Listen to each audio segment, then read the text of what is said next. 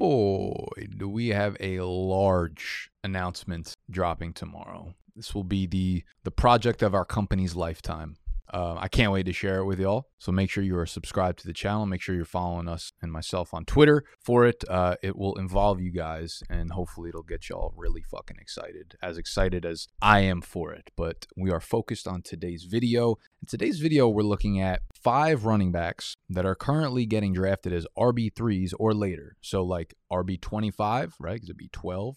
Those are the top 24, those are the RB1s and 2s, later than that. So they're the RB25 or later that I think have legitimate arguments to finish the year as an RB1, as a top 12. Might stretch it out a little bit to like top 15 for some of these guys, but legit arguments to finish as a top 12, 15 running back in fantasy this year. And again, when I make these videos, okay, I do not ever make these with a list of like if the guy in front of them gets hurt, okay? Because I bet a bunch of people probably make these videos and then put like Tony Pollard on it. Tony Pollard has a 0% chance of being an RB1 if Ezekiel Elliott is playing, right? I'm not putting Alexander Mattison to Dalvin Cook. Like those guys, it's a waste of time putting them on this list. So we are not going that direction. The next direction we are going is downstairs because we're going to tuck our shirts in.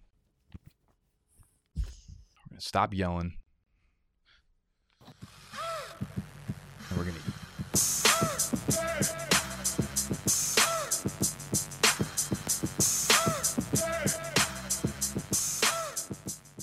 First guy up on this list is Mr. A.J. Dillon, currently being drafted as the RB25 Green Bay Packers. This was a top 10 scoring offense last year. So you're talking about a big dude who's going to play a lot on early downs. This is the number 5 graded ranked offensive line per PFF. They dropped their rankings for offensive lines going into 2022, and they have the Green Bay Packers as number 5. The first time really acclimating himself into the offense, he bested Aaron Jones in goal line carries 10-6. So that's already his role. So you're talking about the goal line back in a top 10 scoring offense with the number 5 ranked offensive line. I expect to see both of these running backs on the field together a ton. So they have to make up for Devontae Adams leaving somehow, and is going to be through this nucleus of running backs. They just simply don't have the power at wide receiver to do it through them. So we're going to see a lot of Aaron Jones in the slot and out wide, and a ton of A.J. Dillon from the bike field. I can easily see a world where A.J. Dillon carries the ball 230 times, catches 30 passes, and then scores double-digit touchdowns because of his goal line role. And that's where Aaron Jones is healthy. I can see it happening. RB25 with RB1 upside. The RB26 is Miles Sanders. I haven't really spoke much on Miles Sanders. It's, I'm not really allowed to speak on it on my channel, apparently, fuck you guys. RB26, Miles Sanders. When we look at Miles Sanders, it's hard to actually know what he is as a running back. In a different world, in a different situation, is he an elite fantasy running back? Is he never that? The only thing we can do is look at the situation he is in going into this year.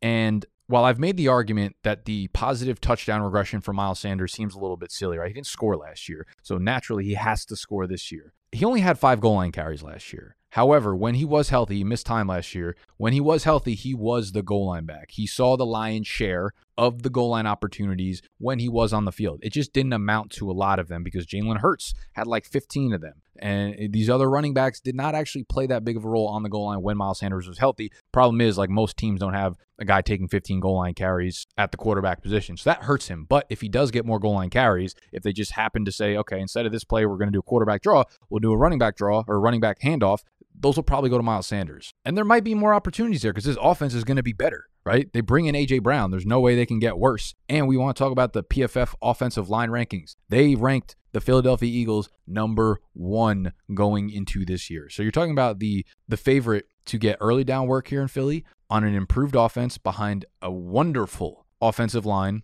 who gets the majority of the goal line work when he's there. Okay? We know he's athletic. We know he can catch passes. He is super explosive. Like, he's ripped off plenty of 40, 50, 60, 80-yard runs in his small NFL career sample size. We know that's part of his game. Jordan Howard is gone. And I love Kennedy Brooks at Oklahoma. But objectively, look at the situation. He's an undrafted free agent at running back. So it's probably not going to happen for him as much as I like him. So it's Boston Scott. It's Kenneth Gainwell, both of which are whatever in the grand scheme of competing with Miles Sanders. So I think Sanders does have this situation that I was probably prior overlooking how good it actually was for him. So Miles Sanders is a guy, of course, the risks are involved. That's why he's the RB26 right now. But he certainly has RB1 upside. Next up on this list, we got Chase Edmonds at running back 37. So we're dipping into the RB4 range now. And I hadn't put much thought into this Miami Dolphins backfield until a question came up on the live stream mock draft that we did on Saturday. We do a live stream mock draft on this channel every Saturday, so make sure that you are subscribed. You got notifications running to join us. You can ask me any questions you want while we're mock drafting. This new coaching staff really vividly, clearly wants an entire new regime at running back, right? They said it very loud and clear by bringing in Chase Edmonds, Raheem Mostert, and Sony Michel. Right? Like, how many teams bring in 3 new running backs in an offseason? Very, very few. They're getting rid of all the running backs that they had on the previous roster. It makes it very clear that Chase Edmonds got the most money out of those running backs by far. Lines up that he should get the most touches in this backfield. And they're going to be valuable touches because we know Chase Edmonds is a great pass catching running back. And on top of that, we know the other 2 that are going to be involved, Sony and Raheem Mostert, are horrible at catching passes. Borderline cannot catch the actual fucking ball. Mostert has 34 career catches in 7 years. Sony has 47 career catches in 4 years. So you're talking about 11 years worth of playing and 81 catches. What happens outside of like the third down work? I don't know. Objectively, I really don't fucking know. Is he the favorite to get goal line work? Probably not, but it definitely ain't Raheem Mostert. Is he the favorite to get early down work? Not sure, but he should get a lot of it considering he is the highest paid running back in this backfield. So Chase Edmonds is going to be the third down guy. He should catch a ton of passes. We've seen Myles Gaskin have games of,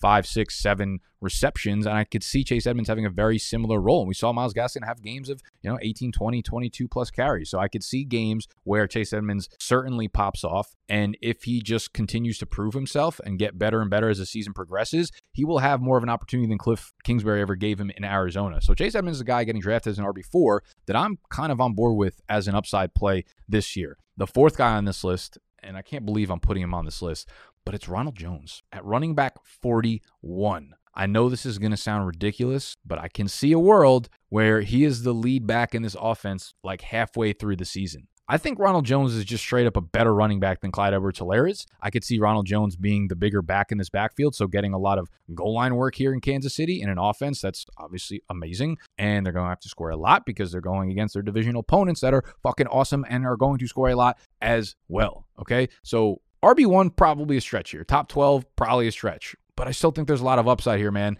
And he's going to have a big impact on early downs in Kansas City. And if you're a guy, I've talked about this many times about like having upside as a runner. And in fantasy, if you don't catch passes, it's very hard to have upside. But if you don't catch passes, a lot of that can be supplemented by getting goal line work as well as having a really strong offensive line. We've seen really good runners succeed in fantasy despite not catching passes if they have a really good offensive line, because the biggest teller of being an efficient running back, of having a 5 yards per carry mark or higher or whatever, is usually having a really good offensive line. And going back to PFF's rankings, Kansas City is top 10. They're number 9 overall in offensive line rankings heading into this year. It was revamped last year. We're starting to see it come to fruition. Now you're getting a guy who might be the early down back, who could get a lot of goal line work. He could score double-digit touchdowns this year just by kind of being in that offense. I don't think that's Clyde's role anymore, so it very well could be Ronald Jones's role. And the last guy on this list, he was actually before a few of the other guys. I've just talked about him like 7 times in the last few videos.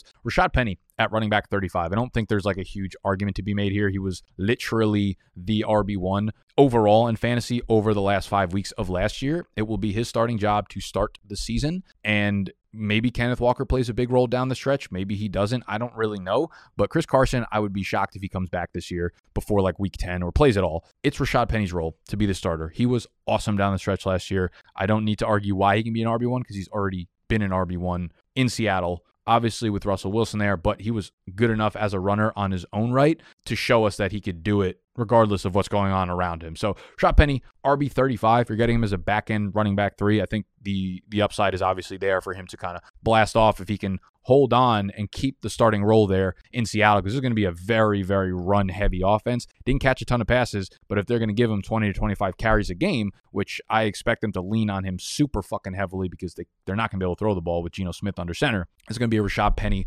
offense. So we have 5 running backs getting drafted as RB3s that I think have RB1 upside this year. We had A.J. Dillon, we have Miles Sanders, we have Rashad Penny, Chase Edmonds, and Ronald Jones. A nice mix of pass catchers, a nice mix of really shitty running backs that are in good situations, all that kind of stuff. But you see a commonality between them. They're either catching passes or they have a really good offensive line in a good offense. Start to understand the themes of the good players you can draft in fantasy football.